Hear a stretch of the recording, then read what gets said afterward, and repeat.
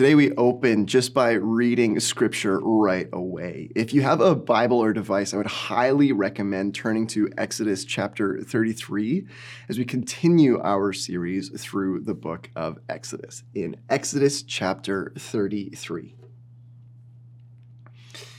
The Lord, that is Yahweh, said to Moses, "Depart, go up from here, you and the people whom you have brought out of the land of Egypt, to the land of which I swore to Abraham, Isaac, and Jacob, saying, to your offspring I will give it.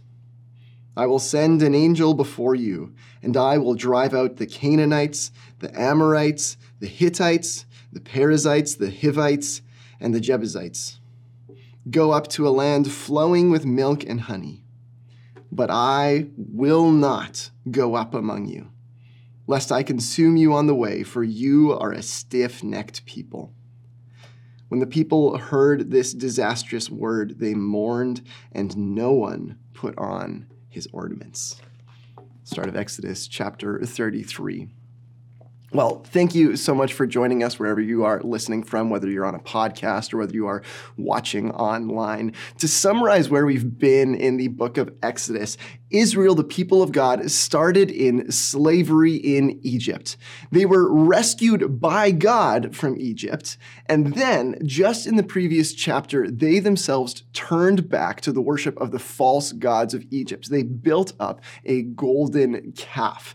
And so God now, in response to them, is saying, I will let you go. I will do the things that I've said. I will let you enter what's called the promised land. I'll give you the space. I will defeat your enemies. You will have a land flowing with milk and honey, but I will not go with you. Israel is given everything they want except for God. You even get to see this in the first verse when God says to Moses, "Depart, go up from here, you and the people whom you have brought up out of the land of Egypt." Earlier, for example, in Exodus chapter 20, God says, "You are the people whom I have brought up out of Egypt," but he has no desire to be identified with these people anymore.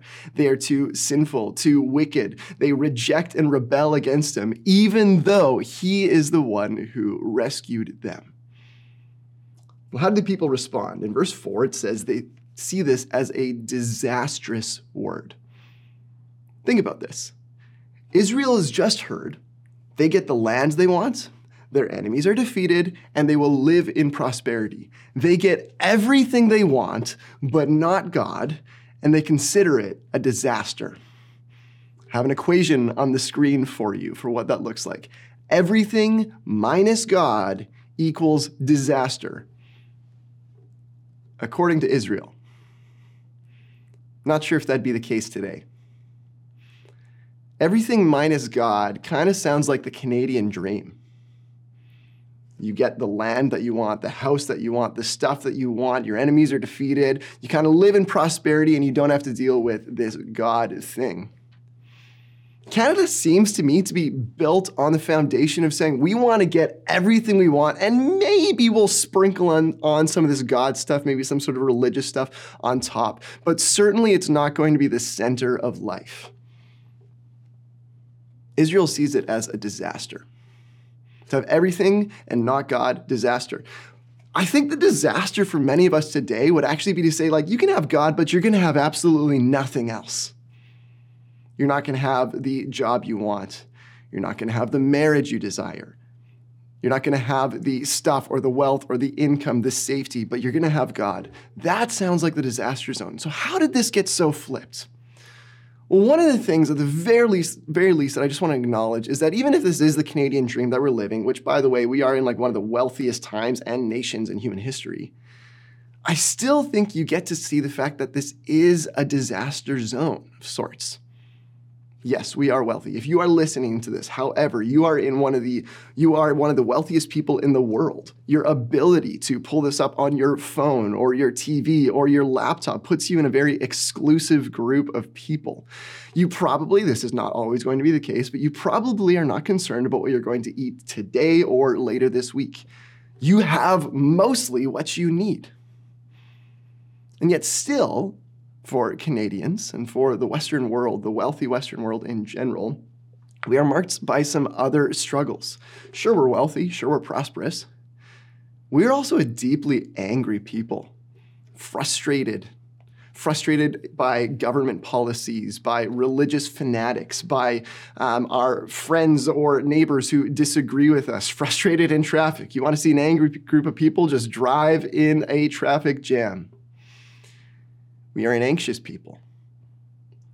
We are a scared people, a people living in fear and in this crippling type of anxiety. We are a sad and depressed people. These statistics, you can look at any type of psychological forum and find out the harrowing statistics in terms of human psychological well-being today. We are also, in some ways, a hopeless people. I see this not just, certainly it's true for those who lack ultimate faith of life after death, but I also see this in a lack of willingness to have children among people. And the reason being, I've heard this isn't everybody's story, but I've heard a resounding story again and again that people don't want to have kids because they don't want to raise kids in this day and age. They don't want to set kids off into this.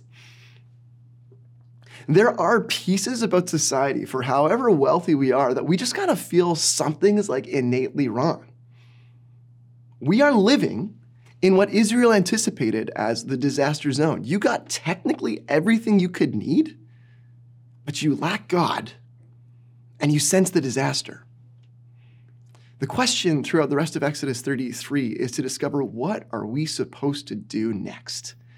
When we find ourselves in this quote-unquote disaster zone, what do we do? Read with me in Exodus chapter 33, starting at verse 4. When the people heard this disastrous word, they mourned, and no one put on his ornaments. For the Lord had said to Moses, "Say to the people of Israel, you are a stiff-necked people.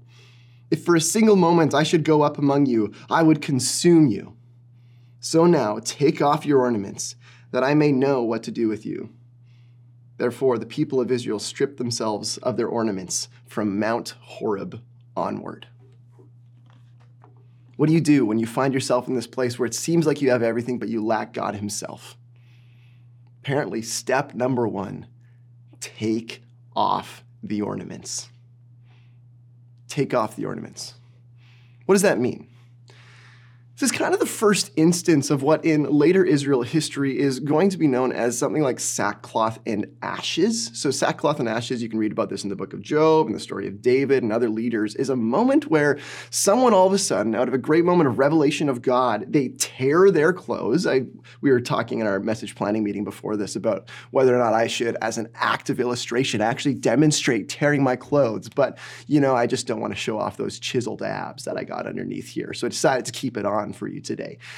You would tear your clothes, you would wear and wrap yourself in sackcloth, and you'd even put ashes on your face, head, and across your body. And it was an act of humility, desperation. It was an act ultimately of saying, I'm separating myself from the desire to be looking good before others. What we see here in God telling Israel to take off the ornaments seems like one of the first instances of that type of visible representation of humility. I think that you get to see this today in our desire to be put together. God is telling Israel, resist your desire to be looking good among one another. And this is pretty common today. Social media has definitely taught us about image management, but I think back to middle school when I'm going through the mall, shopping back to school clothes. And I just I told my mom, I was I need a West 49 t-shirt. I need the label on my shirt. And my mom's looking around it's 4 times as much as any other shirt. I don't care. I need this West 49 shirt. I need to look good. I need to go back to school. And it's so funny because if you know me from that era, I was a frumpy wearing sweatpants kind of guy. So I didn't know what I was wearing, but West 49 I thought was cool. We have depending on your area of life. We all have our own little things. You might have like the car that you need to wash every single week to look particularly nice. You might have like the perfect Instagram grid that has to all be organized, neat, and tidy. I heard someone talk about this is someone else's words, I'm blame shifting. Someone talk about the MEI mom stereotype in Abbotsford that has like the hair in the bun, the big sunglasses, the Lululemon, the like driving their 4Runner, their Tesla around. Like you got the image. And of course, it's like easy to push it off onto somebody else. But as soon as somebody says to me, like, I've gotten into disc golf, and as soon as they start talking about like the nice little disc golf bag that you need, or all the different discs that you got to get along, like it's not just Frisbee, you got to have a disc that does this thing. Like everyone has their particular image that they want to portray. What God's saying is take off those images, take off the ornaments. But he's also saying one step further. See, this is not only about the way that we view ourselves among one another, the way that we try and position ourselves to look good. Notice where these ornaments come from. Back in Exodus chapter 12, we read this. This is that moment that I mentioned earlier where Israel has been rescued from slavery in Egypt. Exodus chapter 12, verse 35 and 36. The people of Israel also had done as Moses told them, for they had asked the Egyptians for silver and gold jewelry and for clothing. They'd asked them for the ornaments. And the Lord had given the people favor in the sight of the Egyptians, so that they let them have what they asked. Thus, they plundered the Egyptians. So they receive in this act of deliverance, they plunder the Egyptians and then they receive the ornaments. But look what they do with it in Exodus chapter 32. Chapter 32, verses 2 and 4. So Aaron said to them, this is saying to the Israelites, take off the rings of gold that are in the ears of your wives, your sons, and your daughters, and bring them to me. So all the people took off the rings of gold that were in their ears and brought them to Aaron. And he received the gold from their hand and fashioned it with a graving tool and made a golden calf. And they said, these are your gods, O Israel, who brought you up out of the land of Egypt. These ornaments, this gold, this silver, this fabric that had been used as a moment of marking God's deliverance, marking God's gift, actually got twisted and saying, we are now going to worship someone besides you, besides Yahweh, the God of Israel. When God's telling them to take off the ornaments, not only is it about like, don't worry about your image management among one another, he's saying, listen, these things have caused you to sin against me. Sin being that rejection of God himself. He's saying, take off the ornaments. Note this. He's not just saying, stop sinning. He's not just saying, don't worship that golden calf that you just made. Israel had already done that. Moses burnt it to a pulp. He dissolved it in water and he made them drink it. It is, in fact, the very first instance of a decaffeinated beverage. The calf burnt to a crisp in the water, caffeinated. Anyways, you get my point. The sin is gone. What God's asking for is one step further. Take off the ornaments. The very thing that even tempts you to sin, take it off. Don't just stop being angry, turn off the news channel, or stop following the influencer that actually causes you to step into outrage. Don't just stop being jealous. Avoid looking at all of the different things on your phone, scrolling through all the different things that you wish you could have. Don't just avoid gossiping. Remove yourself from the situations where you tend towards gossip. Don't just stop looking at pornography. Remove yourself from the temptation of being alone with your device in your room and actually like scrolling through it. Don't just stop sinning. Remove yourself from the situations where it could happen. Take off the ornaments. This is the first step that God invites his people into if they want to avoid the disaster zone, the place where you could have everything else but you lack God himself. Here's how serious it is. The very first, who's called the father of all monks in like the late 3rd, 4th century. His name's Anthony the Great. He's the very first monk who went into the wilderness to isolate himself from the pleasures of the world. He took off the ornaments. And here's what he has to say. This is the great work of a man, always to take the blame for his own sins before God and to expect temptation to his last breath. You take off the ornaments. You remove yourself from the sin and temptation. You say, God, I want you alone. And you find yourself in this interesting space. I don't know if you noticed this, but in verse 5, in the same place that it says, take off your ornaments, directly afterwards, God says, that I may know what to do with you. That there's this gap that opens as the people take off their ornaments and separate themselves from the objects of their sin. There's this moment of God actually saying, there's a space where I'm going to determine what to do with you next. And here's where we see the next step. Read with me Exodus chapter 33, verse 7. Now, Moses used to take the tent and pitch it outside the camp, far off from the camp. And he called to the tent of meeting. He called it the tent of meeting. And everyone who sought the Lord would go out to the tent of meeting, which was outside the camp. Whenever Moses went out to the tent, all the people would rise up, and each would stand at his tent door and watch Moses until he had gone into the tent. When Moses entered the tent, the pillar of cloud, that is the thing that represents God's presence, would descend and stand at the entrance of the tent. And the Lord, that is Yahweh, would speak with Moses. And when all the people saw the pillar of cloud standing at the entrance of the tent, all the people would rise up and worship, each at his tent door. Thus the Lord used to speak to Moses face to face, as a man speaks to his friend. When Moses would turn again into the camp, his assistant Joshua, the son of Nun, a young man, would not depart from the tent. You see here that after taking off the ornaments and as God creates this space of discerning what is next, Moses comes in and he speaks to God face to face. This is, in fact, the second step on the list if you want to get out of the disaster zone. Step 1 is take off the ornaments. Step 2, get face to face.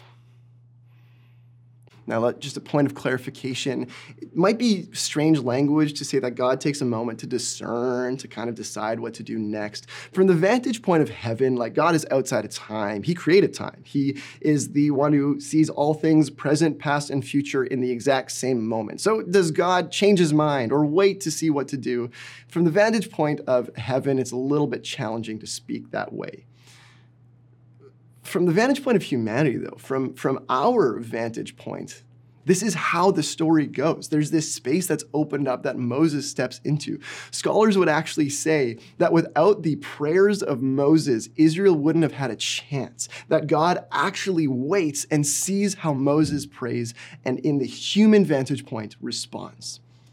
And he does so from a tent of meeting. This is the place where Moses goes, a physical, specific location to pray.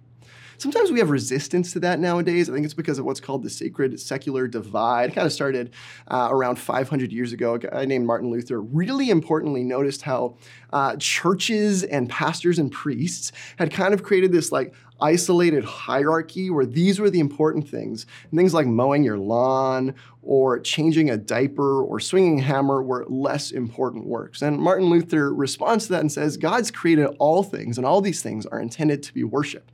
The desire was for these sacred and secular things to actually see the secular things be lifted up into the realm of the sacred. And we believe in this as a church. We talk about the 168, where not only the 1 hour of the week is devoted to God, but all 168 hours of the week are devoted to God. But I think what's happened in our day is rather than the secular being lifted up, I think the sacred has been dropped down. It's been flattened. I think you see this in a few different ways. You see pastors who, rather than saying like my life, everything I do, I just want it to be so representative being devoted to God. It's like, no, we're going to be casual. In preaching the word of God, we're going to wear like a plain white t-shirt or something and just show that I'm like every other person.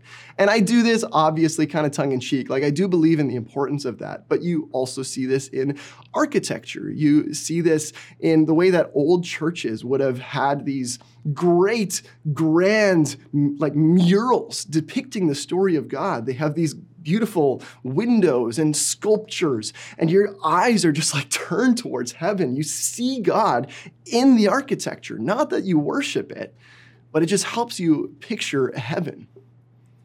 Our buildings today are designed to be just like any other building. They fit in with the landscape. You don't step in and all of a sudden be struck by, wow, I'm just in a different type of world.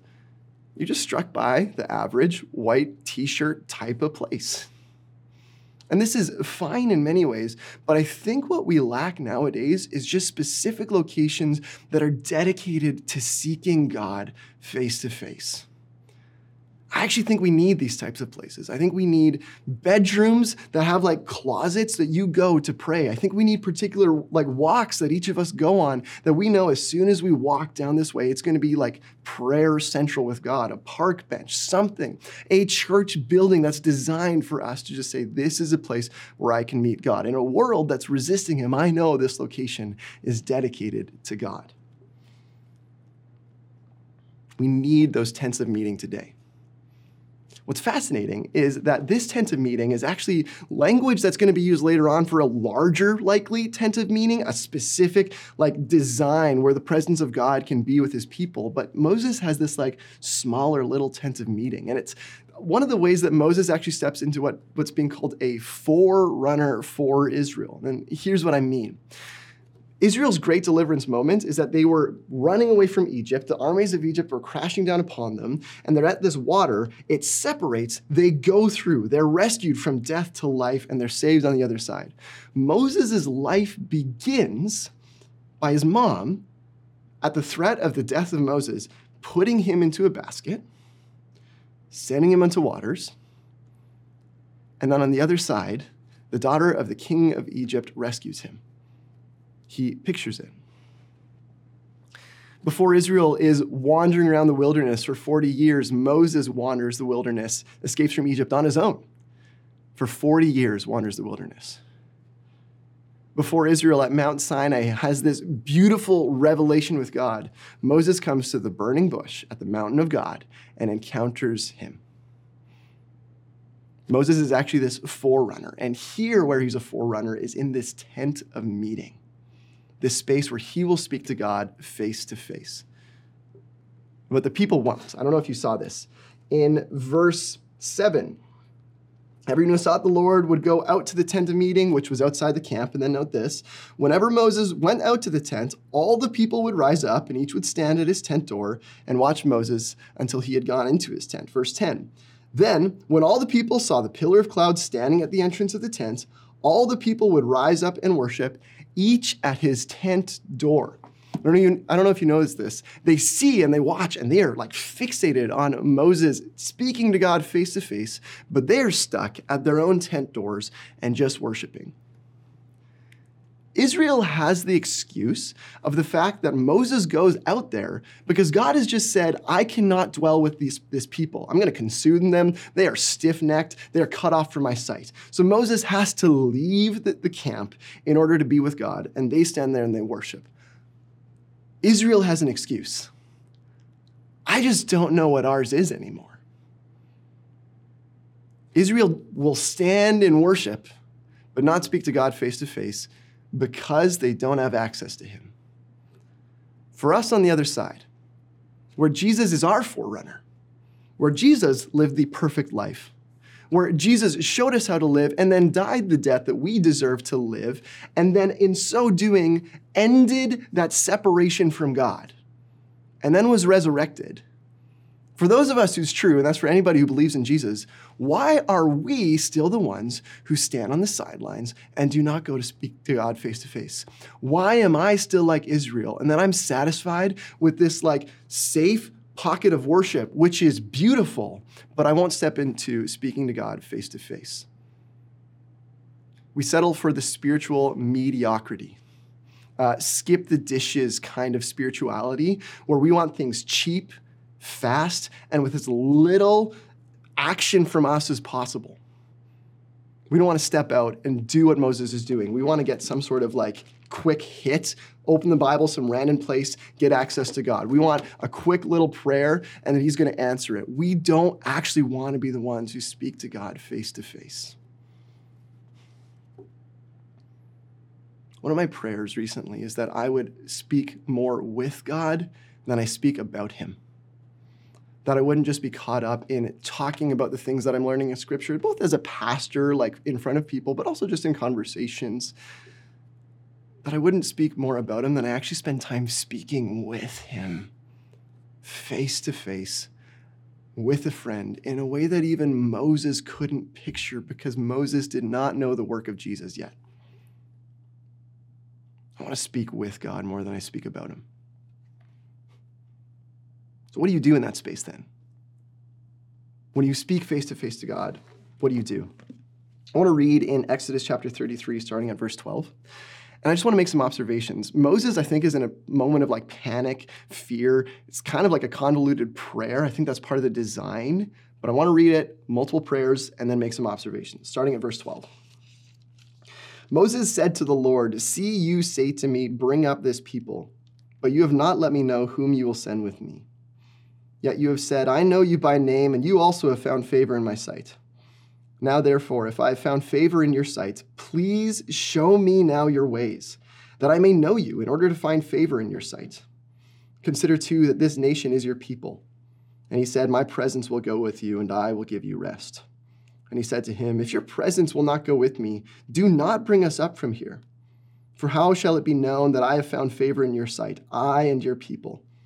Is it not in your going with us, so that we are distinct, I and your people, from every other people on the face of this earth?" And the Lord said to Moses, "This very thing that you have spoken I will do, for you have found favor in my sight, and I know you by name." Here are some of the observations that I make. First one, prayer is the center of this story. We know this story if you've grown up in the church, which it's fine if you haven't. We are so happy that you're here regardless of where you're coming from. But the more common parts of this story are like the golden calf moment where Israel rebels against God and builds this golden calf. The actual bulk of the story is dedicated to Moses' prayers. And what happens in them? Well, first thing that we see, Moses feels alone. He feels isolated and lonely. He says in verse 12, "See, you say to me, bring up this people, but you haven't let me know who you'll send with me. I'm supposed to do this task my own." He feels the loneliness and the isolation. I think you also see, as I mentioned, like his exhaustion and his fatigue. There's this convoluted prayer that like sometimes it doesn't even make sense what he's asking. There's like this panic within him. I think you see also the desire for Moses to do what's right. I'll almost use like the word striving. He says in verse 13, "If I found favor in your sight, please show me now your ways that I may know you in order to find favor in your sight." He's like confused. Like, I think I found favor, but I just want to like keep pushing through. I got to make sure I have favor in your sight. And then there's like this somewhat almost struggling with his identity. I would even call it a certain type of insecurity. He says in verse 15, "If your presence won't go with me, don't bring us up from here. How shall it be known that I've found favor in your sight, I and your people? Isn't it in going with us so that we are distinct?" Moses recognizes that like he and his people's identity is wrapped up in the presence of God with them. Who are they supposed to be? Notice how God responds to each of these requests. When Moses says that he is alone, that he's not sure how to do this, God's first response in verse 14 is this: "My presence will go with you." When Moses says that he's exhausted, when he's just like this panic, convoluted thing, God says, even when Moses doesn't explicitly say it, his response is, "I will give you rest. I know how weary and exhausted you are. I will give you rest." When Moses is worried about whether or not like he's doing enough, he's like, "I got to find the pathway." God says in verse 17, "You found favor in my sight." Moses already know this. You have found favor in my sight. And when Moses is worried about his identity, feels the insecurity of like, "I don't know who I am. I don't know who we're supposed to be if you aren't with you, or if we aren't here," God says, I know you by name. He speaks to his fatigue. He speaks to his insecurity. He speaks to his isolation and loneliness. He speaks to the desire to be like with God, to have a sense of purpose. He speaks directly to him. And after God speaks exactly what Moses needs, we get to the prayer, I think, that unleashed the greatest revelation of God for like centuries and centuries. We'll talk more about this next week, but Exodus 34 is the most quoted passage in the Bible by the Bible. In other words, the authors of Scripture refer to this again and again because it is such a profound moment. And here's the prayer that Moses prays in order to get to that moment. After all these other longings have been addressed, he comes to this point, this deep prayer. Verse 18, Moses said, "Please show me your glory. Please show me your glory." This word glory is a word of weight and of presence, of significance. On a more humorous level, my wife has been obsessed with the Taylor Swift concerts that are going on, the tour. And there's a sense of like, why would you want to pay hundreds and hundreds of dollars in order to go see this tour, this concert? What is it about it? But the answer is kind of like wanting to see Taylor Swift in all of her glory, all of her musical talent, her songwriting talent, her performing talent. You want to see all of it.